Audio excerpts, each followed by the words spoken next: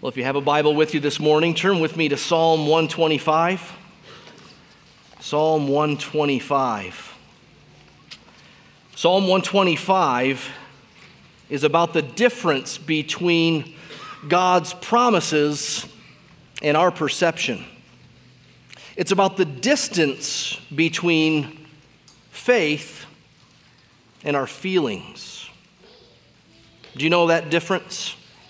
Do you feel that difference at times between what God has promised and what you perceive about the world around you? Do you at times feel the tyranny of your feelings and your perceptions over what God has said in His Word? I do. For me, that's a constant struggle. In essence, I think it is the meat and potatoes of the Christian life. God has said A, B, or C, or X, Y, and Z, and yet it doesn't feel like He has. It doesn't seem like He has. We don't see it yet. And of course, that's what faith is. It's not seeing. Hebrews tells us that faith is the assurance of things hoped for and the conviction of things not seen. And so we walk by faith and not by sight. On the one hand, faith is easy. It's easy to simply lean upon Him, to rest upon Him, to simply receive from Him. On the other hand, faith is hard. It's a struggle. The Christian life is described as the fight of faith. In the fight of faith, we rehearse to ourselves and to each other what God has said, and that it's true, and that we can rely on it today and tomorrow and forever.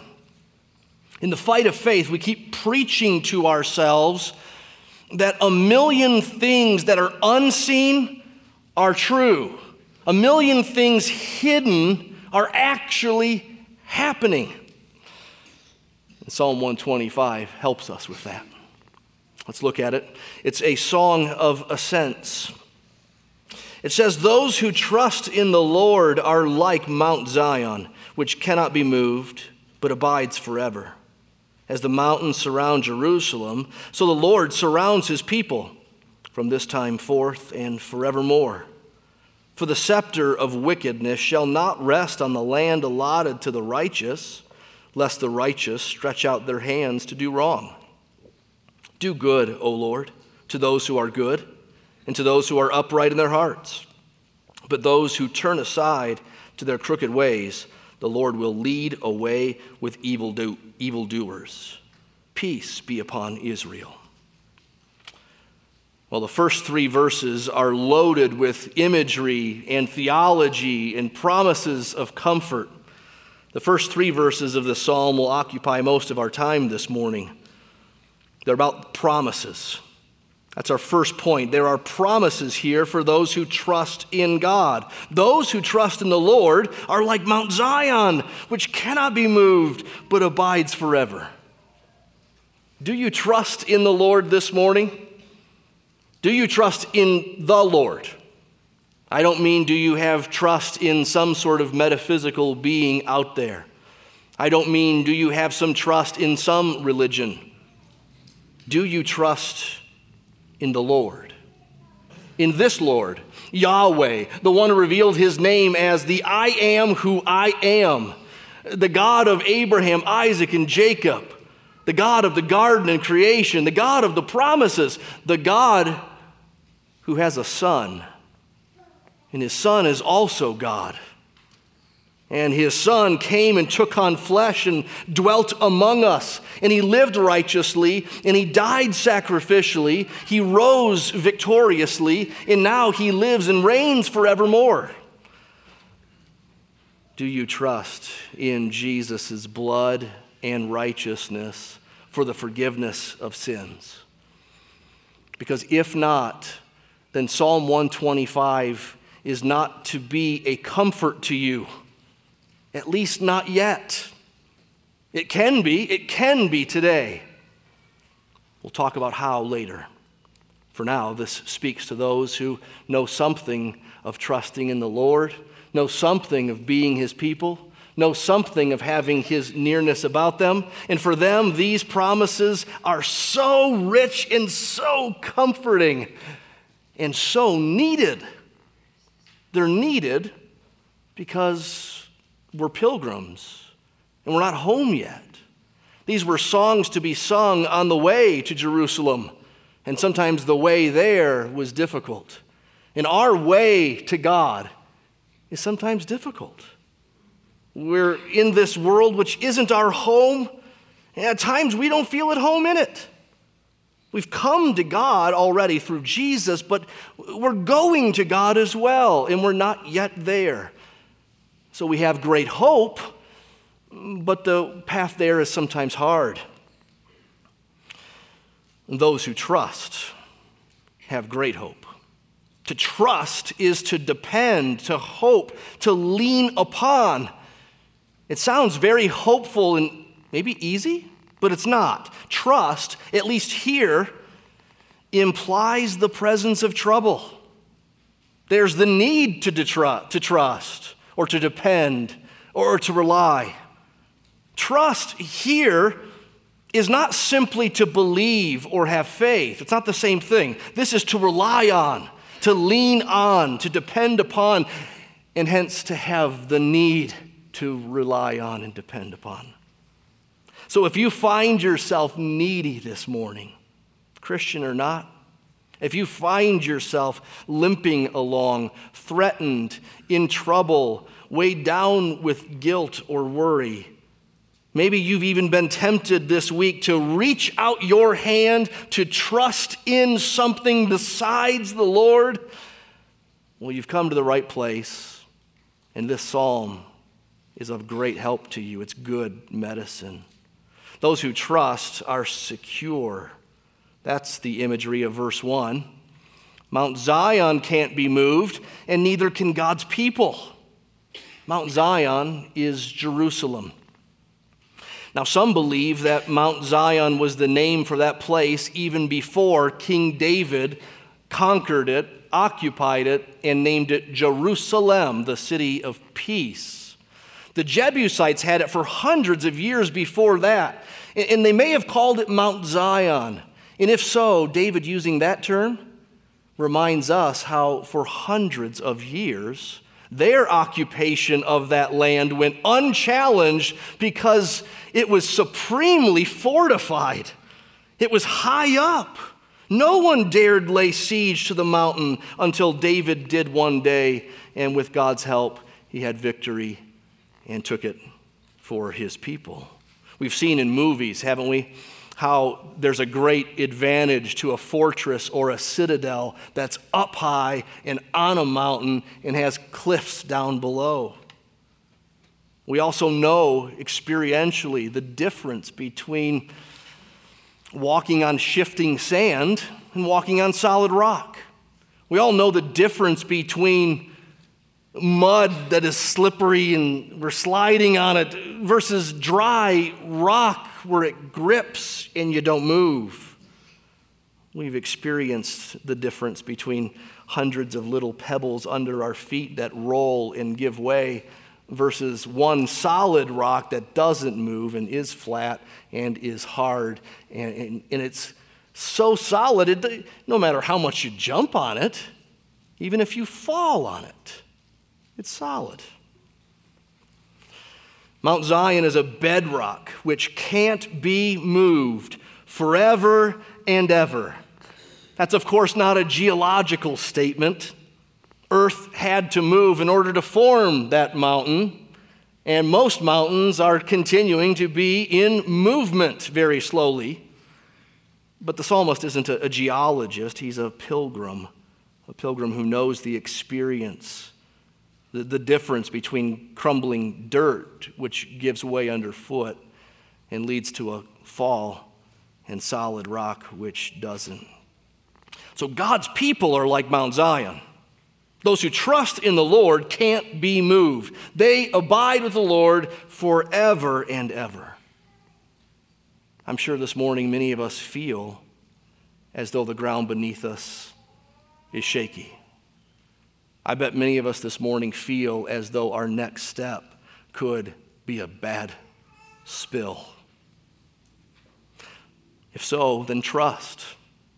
Just trust in God. Those who trust in Him are not like dandelions. They're gone. It's not like a paper airplane caught in the wind. Those who trust in the Lord are not like grass that gets burnt up under the desert sun. Those who trust in the Lord are not like tumbleweeds. Those who trust in the Lord are like that famous Citadel mountain. It's solid, it's certain, it's unshakable. Those who trust in the Lord are also surrounded, according to verse 2. There's a mixing of metaphors. Now, as the mountains surround Jerusalem, so the Lord surrounds His people from this time forth and forevermore. Jerusalem was itself a mountain, but then around it were other mountains, some of which were higher than that Jerusalem Mount, and then foothills around that. I'd encourage you to Google it. Not now. If you have a smartphone and you're using that for your Bible, don't get tempted to Google it. Google it later, but Google it. Google Jerusalem mountains, and you'll see layers upon layers of mountains and foothills and crags and curves. We know that there's a reason why many cities began where they did, often on a side of a mountain or often in between some hills. Not long ago, William and I, my son and I, were taking a motorcycle ride, and we were in the foothills, the north end of the foothills. And if you've ever gone up in that direction, you may have seen what we saw, this little cabin. No windows, no roof, but walls still there, probably built in the early 1800s. We got off the bike and did some exploring, and I said to William, you can see why someone was walking through here and said, this is it. We're stopping here. We're building a little house here for our little family. It just is. It's serene. It's surrounded. You couldn't see that little house from the elevation below. There was something in the way. You can imagine how wind would be, sort of distributed with hills on both sides. And of course, you've got the giant Sandia Peak behind, which causes weather to sort of come from the east toward the west and skip over or even stop at our mountain. It's fascinating living in town to see how many storms, how much weather just sort of comes to the top of that mountain and then just mysteriously stops there. I'm sure some of us would like a little more rain. Maybe we'd like it more green. But that's not my point. My point is the protection that we have, how that mountain is like an illustration for us. Whenever we want here in this wonderful city of ours, we can glance to the east and we can see a mountain that sort of is a protection, a guard. It surrounds us. And so we need to say frequently to ourselves and to our kids and to each other, as the Sandias surround Albuquerque, so the Lord surrounds His people. He protects them, and He's with them. There's presence with the protection. He doesn't just protect from a distance, although that can be a source of comfort as well. Psalm 123, back a couple weeks ago, there we learned that God is enthroned in heaven. So He sees all, He's above it all. That can be comforting. But our psalm today, 125, comforts us with a God who's near, who surrounds, who is on the ground, so to speak. Again, here is where we must walk by faith and not by sight. It doesn't always feel like He's near. We don't feel His arms around us. We don't sometimes sense His presence there. Sometimes it's difficult to believe that He is there, or that He does care, or that He does hear our prayers. Maybe it seems like the storms of life continue to beat upon you without any protection. Maybe you feel, unlike that little cabin in the foothills. You're just out there, exposed, vulnerable, alone. Well, don't trust your feelings if that's you. Don't trust your feelings. Faith isn't what you see, but confidence in what he said. Don't trust your perception of what's going on around you, but instead lean upon his promises for you, given in his word. Don't we know from experience, time after time, we've had these seasons where it seemed like he's not near, it seems like he doesn't hear or doesn't care, and then eventually the clouds sort of part. We don't see all things clearly, but eventually you can see his hand, his protection. We realize it could have gone worse. It got solved somehow. We learned from last week that wonderful exercise from Psalm 124, where we imagine, what if the Lord had not? Imagine, what if? What if he'd not been our help? What if he'd not been our side? How much harm and trouble and suffering has he kept us from?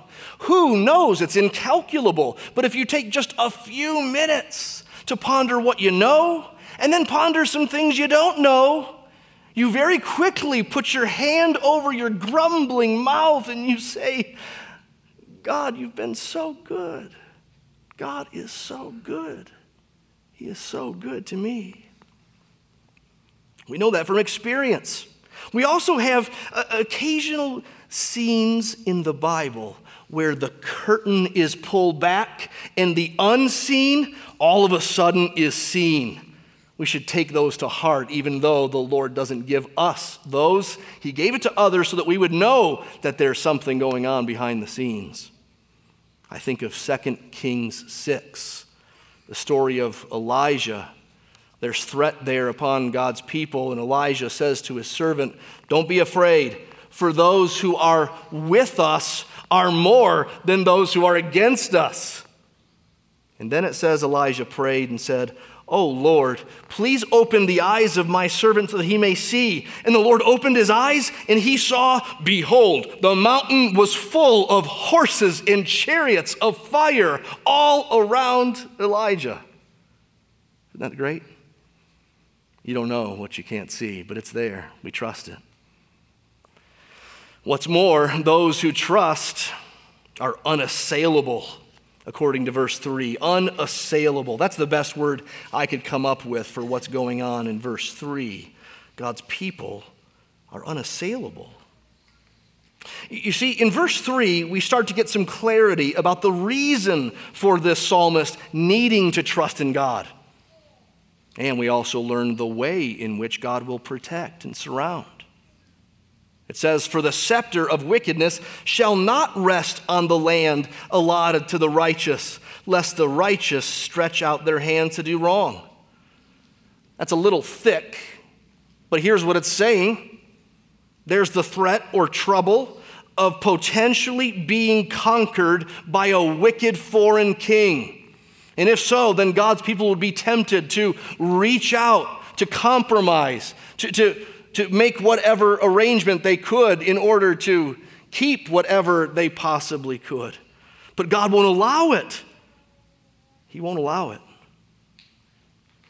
Think of all those battles in the days of, say, Joshua or Judges or Kings or 1 and 2 Samuel, where the threat was great, where God gave the victory, but if he hadn't, if David was killed, another king would take his place and rule over that people.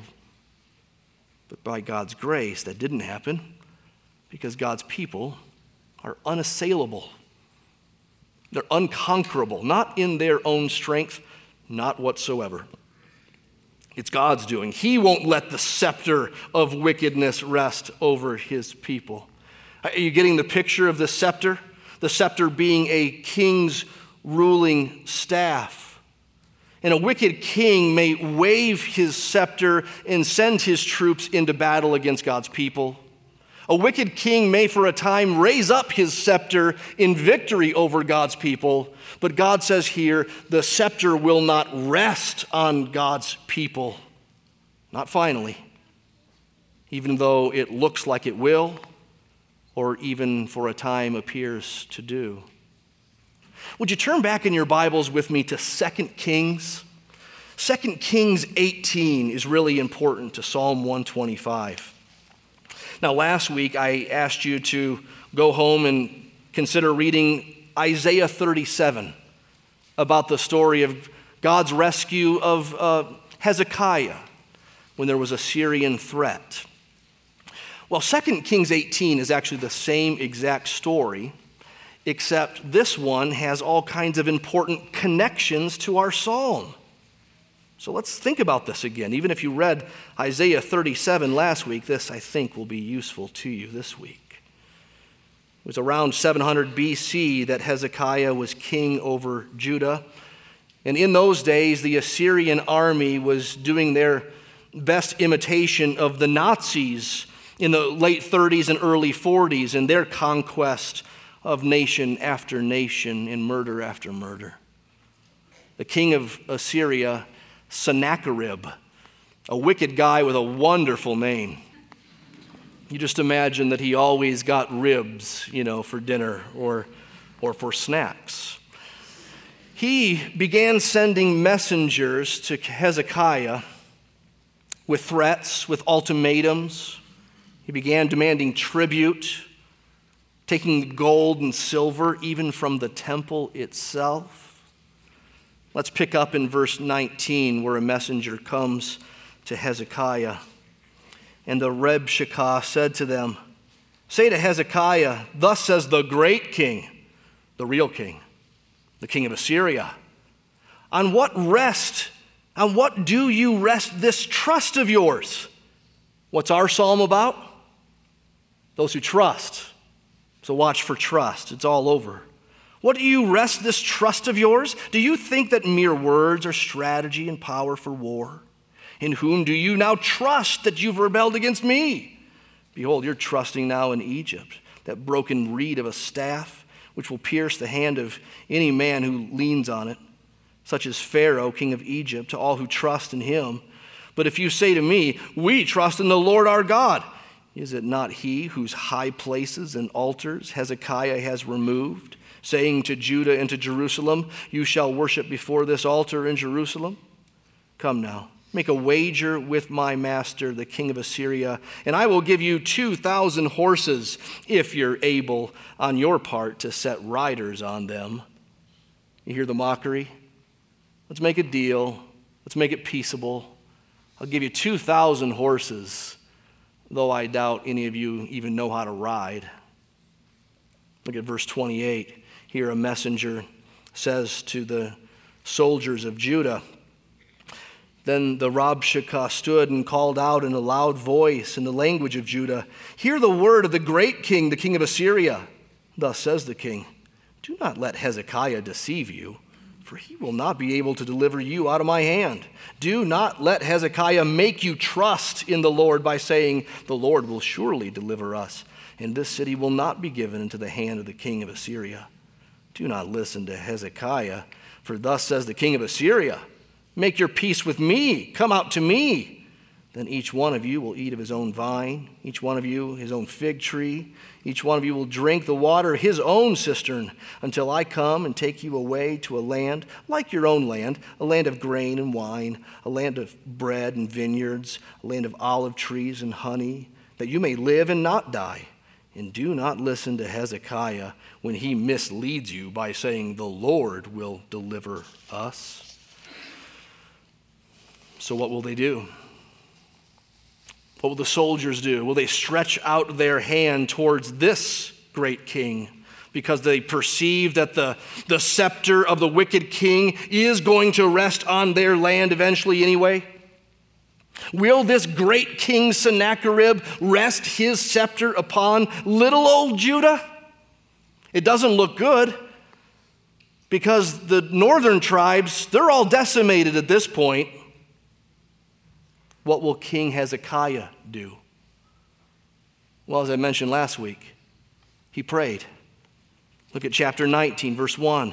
As soon as King Hezekiah heard it, he tore his clothes, he covered himself with sackcloth, and went into the house of the Lord. And there he prayed. And then he sent for Isaiah the prophet. And he asked Isaiah to pray. And he asked if Isaiah had a word from the Lord. In about verse 6 or 7, God speaks through Isaiah. He says essentially, don't be afraid.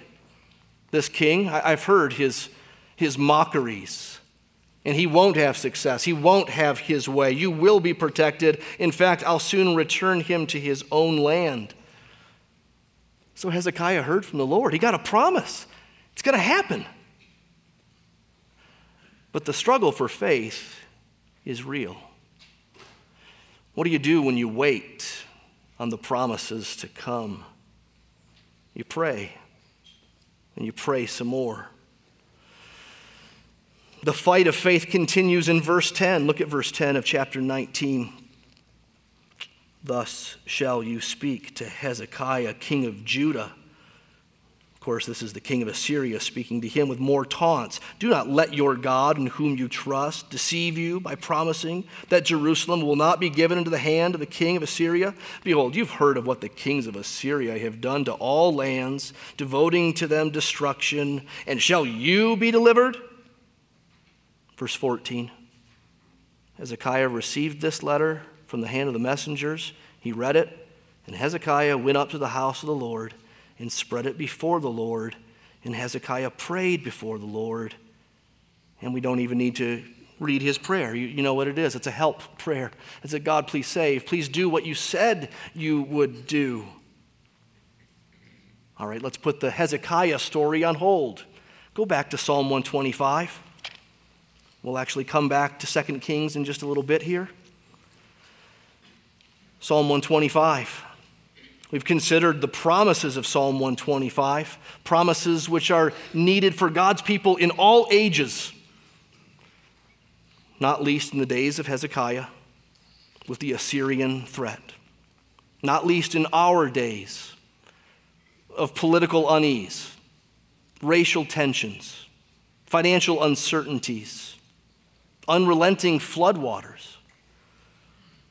We need to trust God, and those who do are secure and surrounded and unassailable.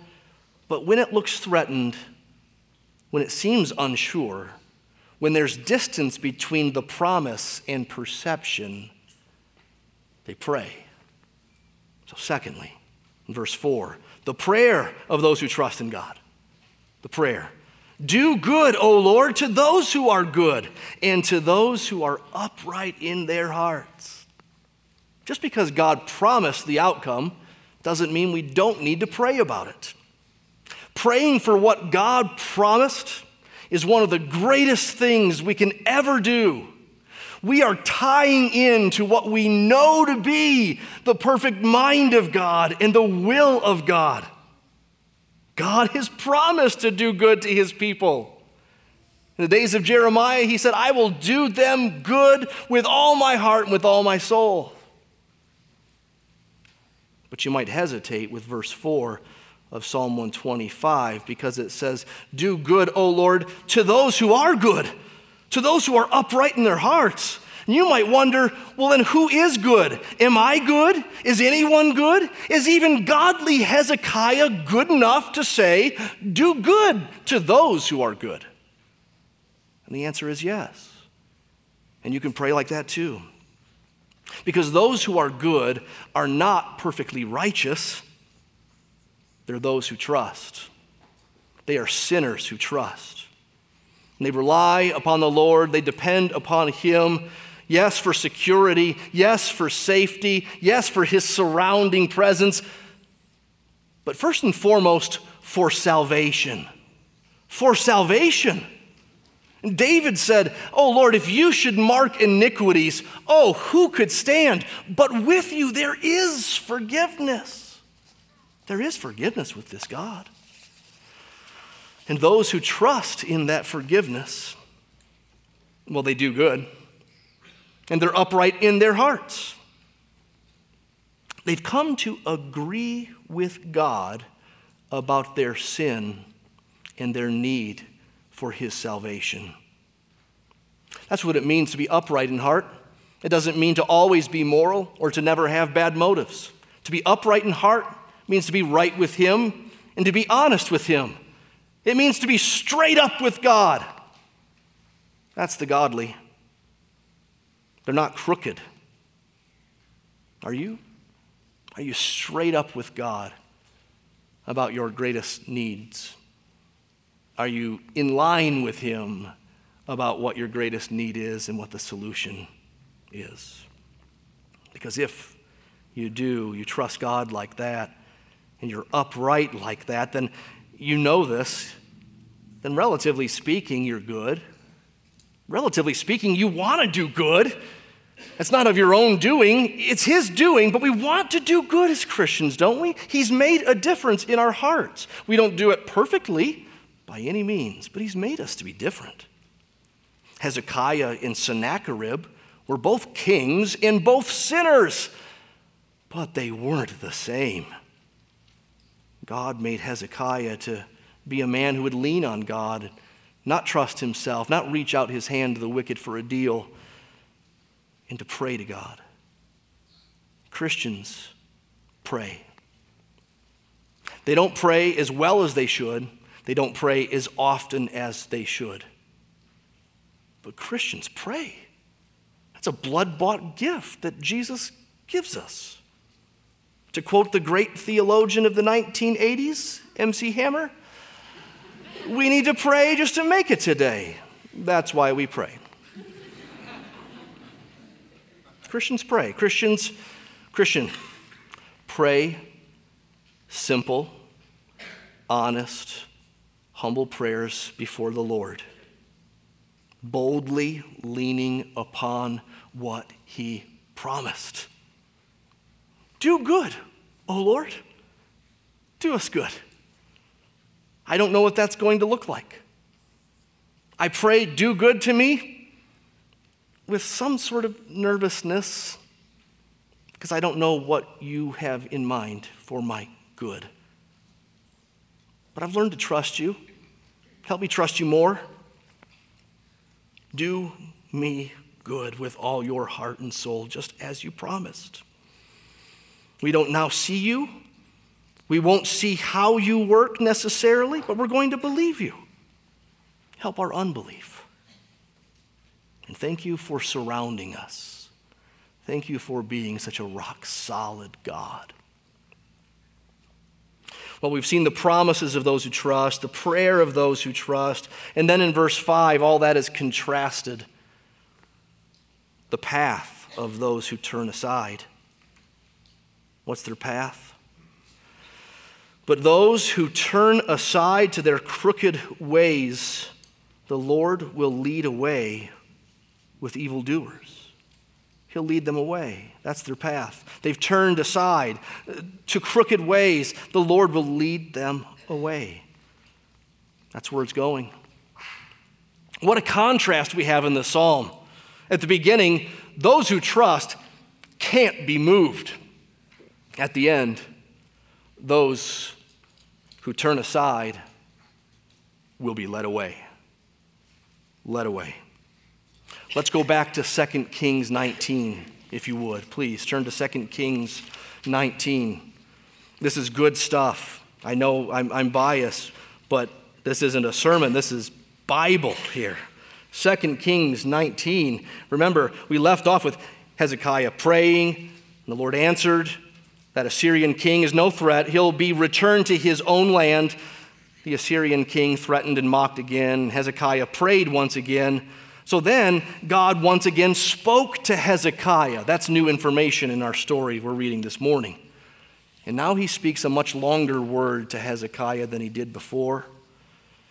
In verse 21 and following, we find that word for Hezekiah, a word of comfort from God, but it's actually spoken as a judgment directly to the Assyrian king. Just the last verse will be enough for us. Verse 28, where God says to the Assyrian king, Because you have raged against me and your complacency has come into my ears, I will put my hook in your nose and my bit in your mouth, and I will turn you back on the way by which you came. Or in the language of our psalm, the Lord will lead them away. And that's exactly what happened. In verse 35, the angel went out in the night and wiped out 185,000 Assyrian soldiers. And then verse 36, Sennacherib, king of Assyria, departed and went home. He went home like a sad boy. Because God said the scepter of wickedness will not rest on that land. There's no need to stretch out your hand for a deal to get 2,000 horses that you can't ride. There's no need to turn to crooked ways to save some modicum of security and safety. Those who trust in Mount Zion, they don't move. They abide forever and ever. The Lord surrounds them, even when you can't see his surrounding, and all you see is Assyrians. He's there. I find Psalm 125 and the story of King Hezekiah to be enormously encouraging. What a partnership they have. A song with unparalleled poetic imagery about God's promises of protection, and a vivid narrative illustration to prove to us that it's true. But I wouldn't be surprised if you're here this morning and you're not quite with me. I wouldn't be surprised even if you know the Bible really well and you're a clear thinker. You might be scratching your head this morning how exactly we get from Psalm 125 past the days of Hezekiah.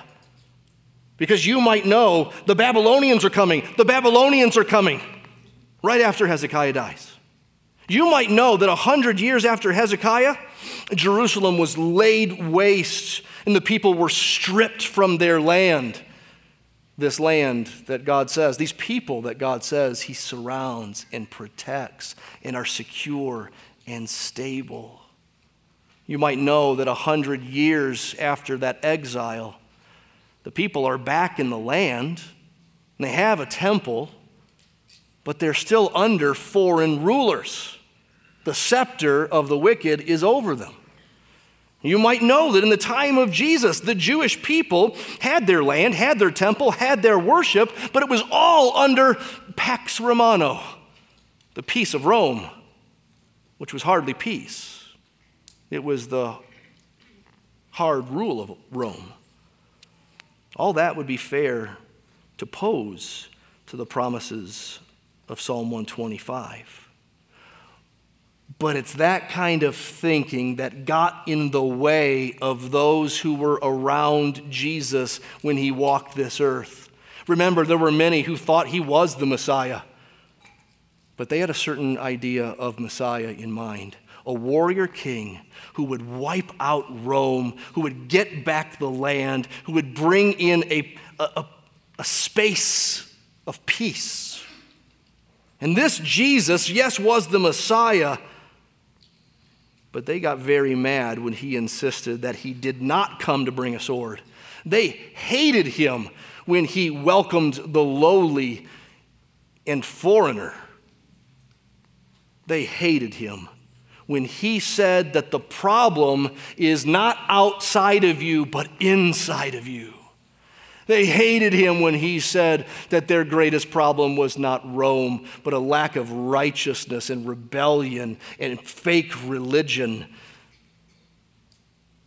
Even his disciples couldn't comprehend as they walked to Jerusalem why it wouldn't be just a bloodbath. He can do miracles. He's the Son of God. Here it goes. It's going down. They at times seem excited. Then Jesus tells them again, no, I'm going to Jerusalem to be rejected by my people and to be crucified and to die. And they think this is some sort of parable or illustration or word picture. They can't get it, that he actually means it. But he does. The plan all along was to be rejected by his own and to be killed on a cross by the very Romans that his people thought he was coming to kill. But it had to go that way, because the greatest problem in this world is not Rome or ISIS.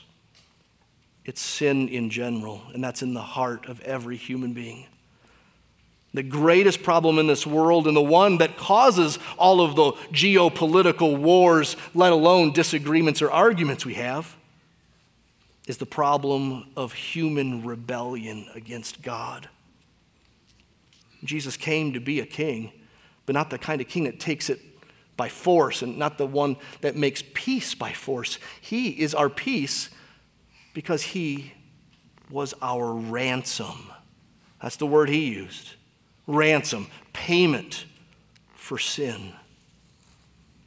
And that was the plan all along, as I said. For a time in the Old Testament, while God was promising a deliverer to come from Zion, he was simultaneously illustrating for us and for all who would come after Israel, illustrating the problem of sin and his power to redeem. He was illustrating that through a nation, a city, a hill. But once Jesus was crucified upon that hill, everything changed. The book of Hebrews helps us so much with this. How we get from the Old Testament to Jesus and beyond. Here's how Hebrews begins. Long ago, at many times and in many ways, God spoke to our fathers by the prophets like Isaiah, but in these last days, he's spoken to us by his Son, whom he appointed the heir of all things, through whom also he created the world. He is the radiance of the glory of God and the exact imprint of his nature, and he upholds the universe by the word of his power. After making purification for sins, he sat down at the right hand of the Majesty on high. He reigns supreme. As verse 8 of Hebrews 1 says, of the Son of God, the Old Testament says, your throne, O God, is forever and ever. The scepter of uprightness is the scepter of your kingdom. Hebrews says the Old Testament was looking ahead to Jesus, the Son of God, and his righteous scepter has been set down. Nowadays, the scepter of the wicked, a bunch of puny sticks. The scepter of the wicked doesn't rest anywhere in this world, no matter what it seems like. It can't. Only Christ rules this world now. He rules the seen and the unseen. Human beings and demons. He rules it all. And he rules just fine. Despite what our headlines seem to imply, and despite what we feel when things in our lives seem to go wrong, he rules this world just fine. The scepter of ISIS will not rest. The scepter of Donald Trump or Hillary Clinton or the Supreme Court will not rest over God's people. We have one captain of our souls, one author and finisher of our faith. So on him we put all trust, and we don't trust in princes or chariots. Those who trust in him, that is Jesus, the God-man, and trust specifically in his blood and righteousness, they're like Mount Zion. They can't be moved. They'll abide forever and ever. They're surrounded by God's presence, and they even have God's presence within them. They have come to Mount Zion. Oh, not that mountain, that historic mountain in the Middle East. They have come to Mount Zion, to the city of the living God, the heavenly Jerusalem, to innumerable angels, to the heavens assembly of God's people. They've come to God, the judge of all. They've come to the spirits who've been made perfect. They've come to Jesus, the mediator of the new covenant. They've come to the blood. Therefore, it says in Hebrews 12, let us be grateful for receiving a kingdom that cannot be shaken. You see, Psalm 125 isn't shaky because Jesus didn't come to destroy the Romans. Psalm 125 is all the more sure because Jesus came to provide redemption for every kind of people and nation and tongue in this whole world. He invites all who would come to come into a kingdom which can't be shaken. What in your world can't be shaken? I mean, we know physical mountains actually can be shaken. What can't be shaken in your world? On this depend. To him look and lean and trust. In just a minute, we'll sing, "My hope is built on nothing less than Jesus' blood and righteousness." Will you sing that with us? Will you sing it in truth? Will you sing it in faith? I pray today you would trust in this Lord, because with him, security, safety, he surrounds his people. They're unassailable. What can man do to me? Let's pray. Oh Lord, we thank you for your word.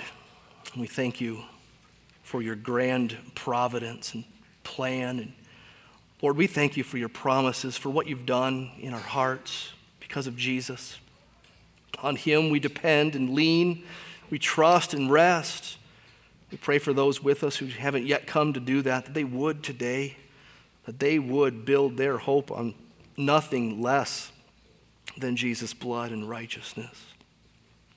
Help us as Christians, Lord, to keep trusting you, to keep praying to you, and Lord, to keep ourselves from turning aside, to reach out our hands, to trust in other things or people.